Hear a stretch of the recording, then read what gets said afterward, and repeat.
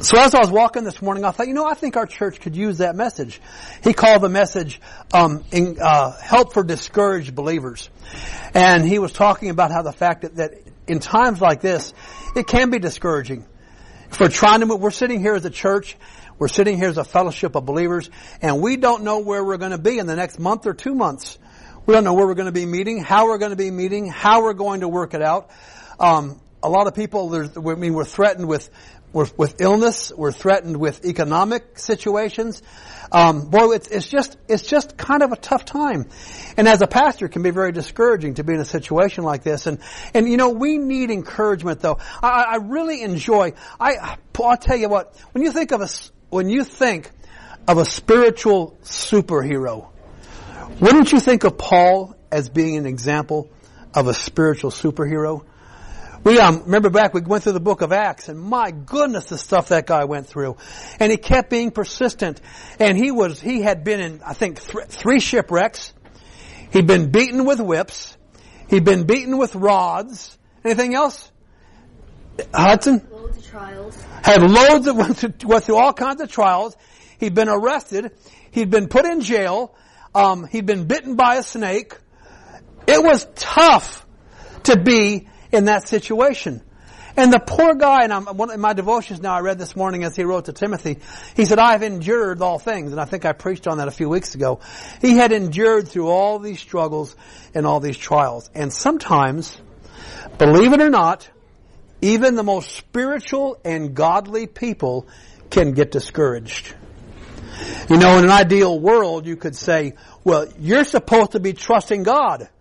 You shouldn't be getting discouraged, because if you really trusted God, you wouldn't get discouraged. Because you would just trust God to keep you going. Well, I'll tell you what, when I have discouraging times, I am glad that I'm in the company of guys like Paul. Because he was discouraged. When in 2 Corinthians, the whole beginning of 2 Corinthians, he talked about the struggles he's going through, the tough time he's gone through. And that when he comes down to chapter 2 and verse 12 of 2 Corinthians, well, back a little bit, back in chapter 1, he wrote, where are we here? For we do not want you to be ignorant, brethren, of the trouble which came unto us in Asia. We were burdened beyond measure, beyond strength. And then Paul himself says, we despaired even of life itself. What do you think that means when he said we despaired of life itself? How discouraged do you think he was? Do you think he was tired of living? Well, it sounds like, doesn't it? We despaired even of life itself. Yes, we had the sentence of death in ourselves, that we should not trust in ourselves, but in God who raises the dead, who delivered us from so great a death, and does deliver us, in whom we trust that he will still deliver us. You also helping together in prayer for us, that thanks may be given by many persons on our behalf for the gift granted to us through many. So he was having a tough time. And as you look at 2 Corinthians chapter 12, and if you have a Bible on your phone or your tablet, or you have a Bible with you, I'd love you to follow along with me. It's kind of a neat little passage here. It talks about something very, very special. 2 Corinthians 2, chapter 12 through 17. He writes to them, therefore when I came to Troas to preach Christ's gospel, and the door was opened to me by the Lord, I had no rest in my soul or my spirit, because I did not find Titus my brother. But taking my leave of them, I departed to Macedonia. Now that reads pretty easy, doesn't it? Do you realize what it was saying? He was in Troas. He probably planted a church here, because we read about them going back to Troas. God opened a door in Troas, and you would think as a missionary or as a church planter, you'd be delighted that God opened a door for you. He said, God opened this door for you, but what does it say about His Spirit?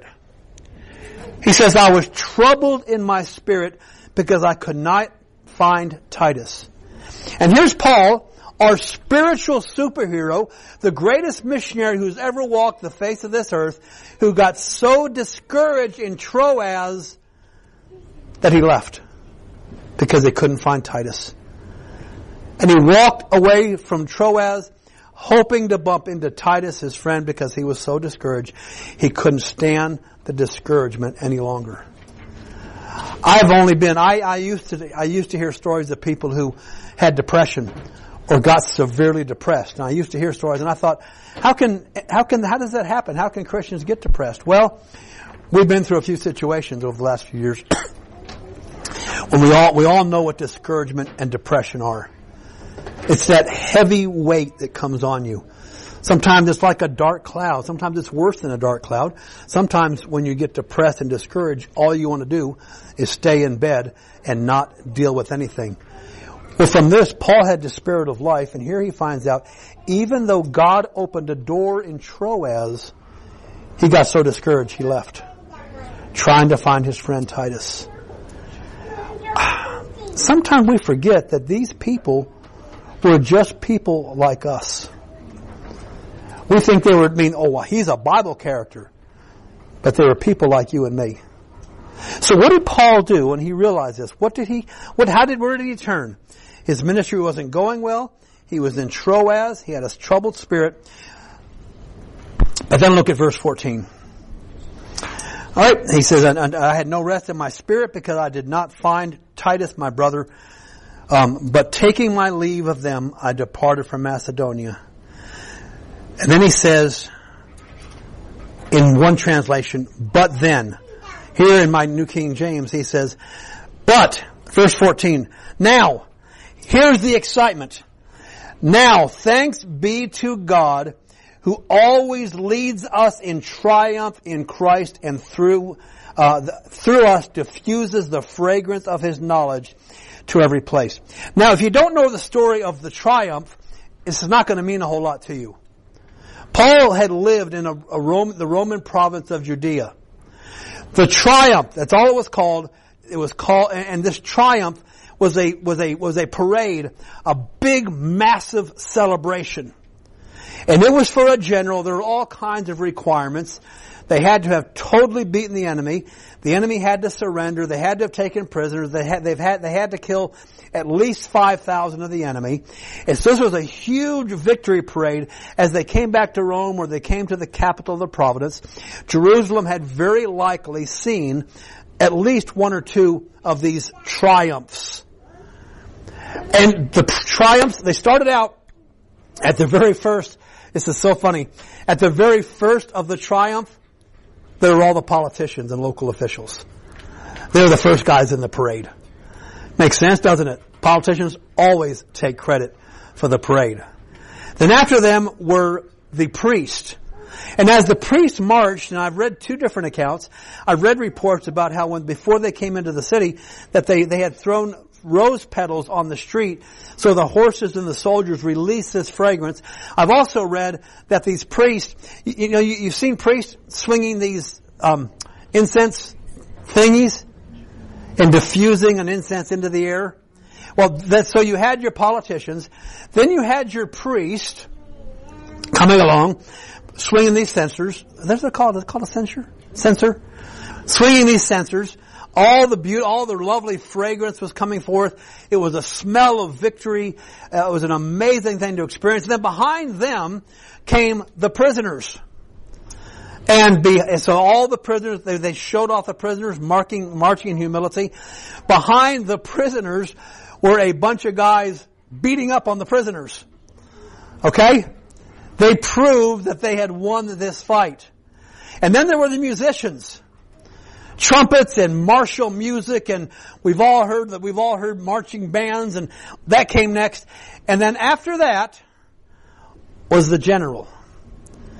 He was riding usually on a chariot pulled by white chargers. This is what people expected Jesus to do. They expected Him to march in as the triumph. And He was regaled and hailed and praised, and it was a sign of absolute, total victory. When Paul says that Jesus causes us in every situation to march in the triumph, that's what he's talking about. Despite our despair, despite our discouragement, despite times we get so down we can hardly stand it, despite COVID, and despite economic situations that are just going to get worse. And despite violence in the streets, and despite people fighting over how they're going to respond to the COVID virus, despite all of that, okay, is that enough of what's going on? Pretty much about, okay, a lot more than that. But despite all of those things, all right, you got that? We still are marching in the great triumph of Jesus Christ, the great parade of victory, and it says that He always causes us to triumph, to march in the triumph parade. Isn't that an amazing picture? No matter what you and I, or all of us together, are going through today, we have the promise that He will allow us to march in triumph. We have a lot of passages of Scripture that back that up. Colossians, it was also used in Colossians 2:15, where we read, Jesus has spoiled principalities and powers. He made a show of them openly. Remember I told you the prisoners were marching in the parade? Triumphing over them in it. He leads this parade. It was a great victory. As to be led in triumph by man is the most miserable, so to be led in triumph by God is the most glorious. Glorious lot that can befall any of us. The only true triumphs of God are triumphs over us. His defeats of us are our only victories. We march in triumph in Him, and despite all the setbacks we're facing, we still read clearly that He allows us to triumph. We don't have to be a part of all the nonsense and the rubbish that's going on in this world, as much as it tries to draw us in. Especially in a day like today when social media is there and there's news outlets and this stuff is always, always, always before us. Despite all that, the Bible tells us that we can march in triumph in Jesus Christ. The source of our fragrance, I think it begins here. Yeah, the source of our fragrance is this triumph parade. He always leads us in triumph. 1 Corinthians chapter 15 verse 57 says, "But thanks be to God who gives us the victory and through our Lord Jesus Christ." 1 John chapter 5 verse 4. "Whatsoever is born of God overcomes the world, and this is the victory that overcomes the world, even our faith." Or Romans 8:37. "We are more than conquerors through Him who loved us." We don't have to be defeated no matter how bad this situation gets. And we have no idea what the future holds, do we? Does anybody have any idea what this world's going to look like on the 1st of September? Any idea? Are the schools going to open? Are the jobs going to come back? Are the pubs going to be open? Are they going to drop the social distancing standards? Are we all going to unmask by the 1st? We don't have any idea, do we? But it doesn't really matter for us, because we still have a job to do. We can still march in triumph. We can have victory through our Lord and Savior Jesus Christ. Not only that, in fact, we have the victory through Jesus Christ. He has already made us victorious. And thank God for that victory through Jesus Christ. It's ours. Do we believe it? Sometimes I get up and I read the news and some new horrible stories happen during the night. And sometimes you just feel like, it gets discouraging. I remember that 15 weeks we were out of church. Mary can tell you what a terrible person I was on Sunday morning, knowing that we couldn't get together. And as the weeks went by, it felt worse and worse and worse. And I got more and more feeling defeated and alone. And yet God allows us to maintain our victory through the Lord Jesus Christ. And we can keep on going and going and going. I read a book called Pilgrim's Progress. I've not read it in a couple of years. But there's a situation where Christian is in a battle with Apollyon. Apollyon is another name for Satan. And he feels like, at one point, he's totally beaten. Has anybody ever felt that way, like you were totally beaten spiritually? You ever felt like you had no spiritual strength left? You ever felt like, how much am I supposed to take? How bad does it have to get? I remember years and years and years ago, I remember a morning we got up. I got up one morning and everything bad had happened. Everybody had walked, everybody had left the church. We had lost some financial support. Everything was looking bad. And I literally went down to the canal, and I was sitting down by Tandy's Bridge, Well, there used to be a blue bench sitting there, and I was really angry with God. Okay? I felt like, how much more do you want out of me? I think I even told God that. What do you want out of me? We've left our family. We've come to this country. We've done our best. We keep plodding along. And this happens, and this happens, and this happens. What do you want me to do? That's how discouraged I was. And then God gave me scripture after scripture after scripture after scripture. God can save by many or by few. He gave us the don't be weary in well-doing, for in due season you will reap if you faint not. Passage after passage. Anyway, let me read to you from Pilgrim's Progress. Christian's on the ground, all right? He's lost his sword. He's not using the word of God. He's on the ground. He's ready to be defeated. And then he says, then the book says this. Then Apollyon, espying his opportunity, began to gather up close to Christian, and wrestling with him, gave him a dreadful fall. And with that, Christian's sword flew out of his hand. Then said Apollyon, I am sure of you now. And with that, he had almost pressed him to death. So that Christian began to despair even of life. But as God would have it, while Apollyon was fetching his last blow, thereby to make a full end of this good man, Christian nimbly reached out his hand for his sword, and he grabbed his sword. You know what our sword is, don't you? From the armor of God? The sword is the word of God. He grabs his sword, and he says, rejoice not against me, my enemy. When I fall, I will arise. I'm going to get back up. Micah 7 verse 8. And with that, he gave Apollyon a deadly thrust, which made him fall back as one that had received a mortal wound. Christian, perceiving that, made at him again, saying, nay, in all these things we are more than conquerors through him that loved us. Romans 8:37.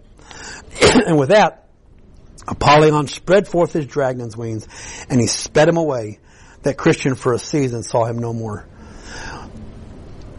Where does that promise come from? James 4:7. Resist the devil and, anybody? Resist the devil and he will flee from you. Christian stood. He grabbed his sword. He used the word of God. He stabbed out at Apollyon, and he took off, and he didn't see him. Notice he says for a while. So the source of our fragrance is the victory parade through Jesus Christ. So why do we have this now? Why do we have this? Why are we allowed to march in this victory parade? Why are we allowed to march in the triumph? Reasons, it starts in verse 14. Now thanks be to God who always leads us in triumph in the Lord Jesus Christ, and through us diffuses the fragrance of his knowledge in every place. Aren't diffusers, aren't they the things that you keep in the house to put oils or things in? Aren't they called diffusers? Those scenty looking things? Alright, he says our task is that we can diffuse the knowledge of God in every place.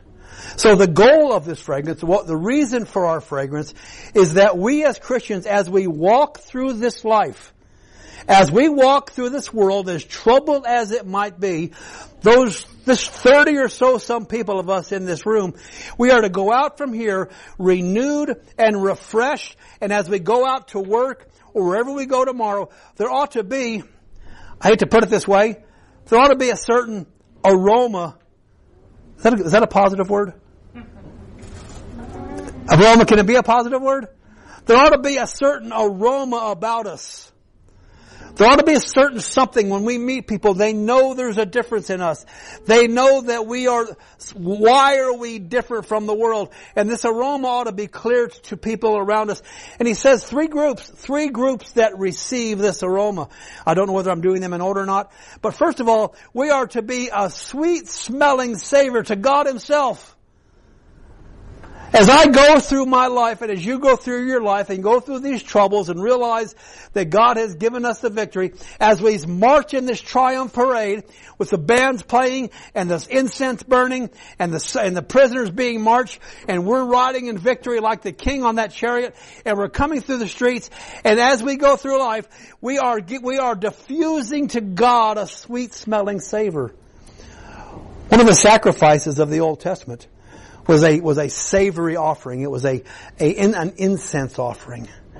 My life, your life, as a believer, it ought to be diffusing a savor, an aroma that is pleasing to God. Let's look at our lives, each of us. Okay, I'm joining myself in this. How about if we look back to this last week we just came through?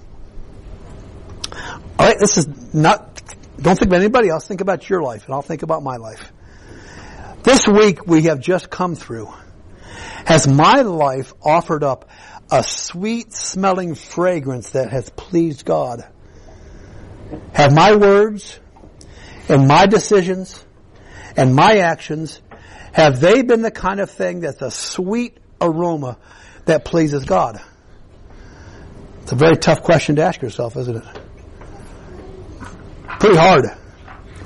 But that's why we march in this triumph parade, is to be a sweet-smelling sacrifice to God Himself.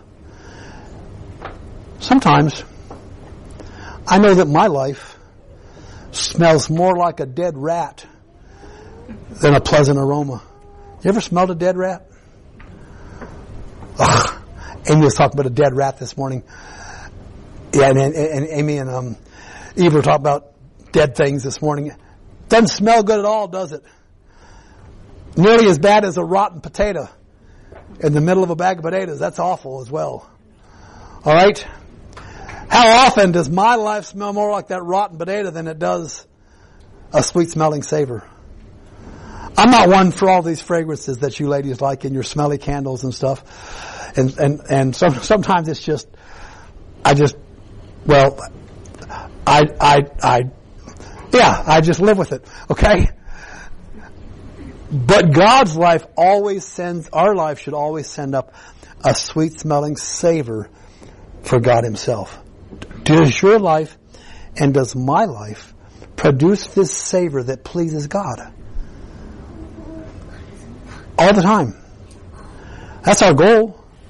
That means our attitudes, our actions, our words, our spirits, our testimonies, all of it should constantly be this sweet-smelling aroma. And when the readers in Corinth read what Paul wrote here, they were imagining this triumph parade and the smells that came up off of the triumph parade. You know what's even more amazing? In the middle of that parade, there were animals. There were dirty prisoners. There were soldiers just from the battlefront. But what stuck out during all that time? Not the stench, but the smell of the aroma of victory is what stuck out in their minds. So first of all, we're a sweet-smelling savor to God. Second of all, and again, like I said, I'm not sure which order I'm doing them, we are to be a sweet-smelling savor to those around us, those who believe. When I meet fellow believers, they ought to be refreshed. I read of Onesiphorus this week in one of my devotions. I read about Onesiphorus, who Paul said always refreshed him. When you meet other believers, when you meet friends and you meet other believers, are you a refreshing spirit to them? Do they leave saying, I'm so glad I was here with them today? We've had a couple chances of fellowship this week with Caroline Ash last Sunday night and Jan Holly yesterday, and a couple other occasions we've had to be with people. And I wonder, when I leave a situation like that, have I refreshed my Christian friends? Or have I drugged them down to my discouragement? Instead of being discouraged, we need to realize we walk in triumph and be a special fragrance to other believers. Do we do that? That's part of why we fellowship. That's why we had to come back together. And I'm so grateful that God gave us that opportunity. For 15 weeks, guys, we didn't have this blessing. We sat home, we texted, we WhatsApped, we called on the phone, we tried video things. It doesn't do the same, does it? We come here, we're refreshed, and we're built up. I'm refreshed standing up here just seeing my family in front of me. That just boosts me every week. And that's part of what we're supposed to do with each other. When we meet somebody for a cup of coffee or a cup of tea or a meal or whatever, it ought to be a time of mutual refreshing. I mean, sure, we're going to talk about stuff that's going on. But if I'm talking about something that's bothering me, if you are doing your job as a believer, what should you be doing for me? Refreshing me. Being like that sweet-smelling savor. If you come to me and you're having a hard time, rather than commiserating with your misery, I can be compassionate. I can understand. But isn't it my job to refresh you and to be that sweet-smelling savor around you? So our sweet-smelling savor is to God. It's to believers. And it's also to the lost, for those who don't know Jesus Christ as Savior. This is where we can make all the difference in the world. Because if we're exuding that sweet-smelling savor, it's going to be a constant reminder to people that they don't have that in their lives. And sometimes they're not going to like it. That's what the passage even refers to that. Sometimes they're not going to like the fact that we're a sweet-smelling savor because they don't have it and they miss it, and they're not going to like the fact that we have it and they don't know what to do about it, and sometimes they're going to shut us down because they don't have that in their lives. It's the Holy Spirit convicting hearts. It doesn't mean that our sweet-smelling, it doesn't change. We're just as sweet and loving, as compassionate and caring and good smelling in that spiritual sense, whether we're talking to Christians or non-Christians, because it's going to impact everyone we meet. We need to realize the importance of our testimonies. Every person we meet is going to be impacted either positively or negatively by the time they spend with me. And our task is to make sure it's always that refreshing spirit. And if they don't have the blessing of Jesus Christ, it ought to be something that is constantly drawing them into Him. They may not like it at the beginning, but when they see the consistency of it, it ought to be a savor that draws them to Him. All right. Verse 16. I got through verse 16. We are not as so many, he says, in verse 17, and we're done here. We are not as so many who peddle the word of God, but as of, not of sincerity, but from God we speak in the sight of God in Christ Jesus. Our lives need to be different. Our motivation, it's sad. I know people who have dabbled with Christianity for many, many years.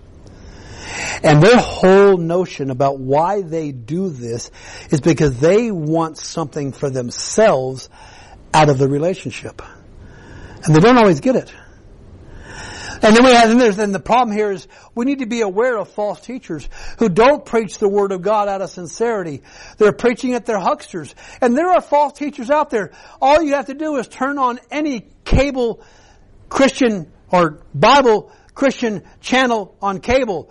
And yes, they've got their share of good teachers, but my goodness, they're packed with false teachers who are peddling the Word of God for their own advantage. I could give you names, and I wouldn't have to do the names. Guys who are multi-billionaires with a fleet of jets and private airports and huge mansions saying they are serving Jesus Christ. Preaching a false doctrine. Preaching anti-God teaching. We need to be careful that we're not taken on by these hucksters, by these ones who use the Word of God deceitfully. How do we solve that problem? We say it every week. How do we solve the problem of hucksters and false teachers? You know what the Bereans did? Remember the Bereans in the book of Acts? What did the Bereans do to make sure when they heard teaching? What did they do to make sure they were being taught right? Anybody? Search the Scriptures. They search the Scriptures daily to see whether it's so. That's why I would love for you guys to bring a Bible or a Bible on your phone to church. I want you to listen to what I say. I want you to examine it by Scripture. I want you to compare Scripture. I want you to go home with maybe some notes and think about what I preached and look it up. And I want you to check it out. And because if I'm wrong, if I'm preaching false doctrine, I want you to call me up on it. I try not to. I do my best to be faithful, but I've said some stupid things from the pulpit before. And I've been blessed that somebody has come to me properly and addressed me about that and said, you know what, Roger, I don't think you got that right. And I look at them and they explain, and I say, you know what, I think you're right. We need to be beware of false teachers. But that wonderful fragrance, and we're done with this. The triumph parade, we always walk in the triumph. As we go through the parade is emitting that wonderful fragrance that should be a fragrance to God Himself.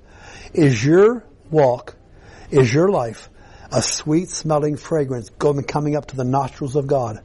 Does your life have the kind of fragrance that encourages fellow believers? And does your life have the kind of fragrance that challenges non-believers? We are at probably one of the best times in my life to make a difference. I've been alive 65 years.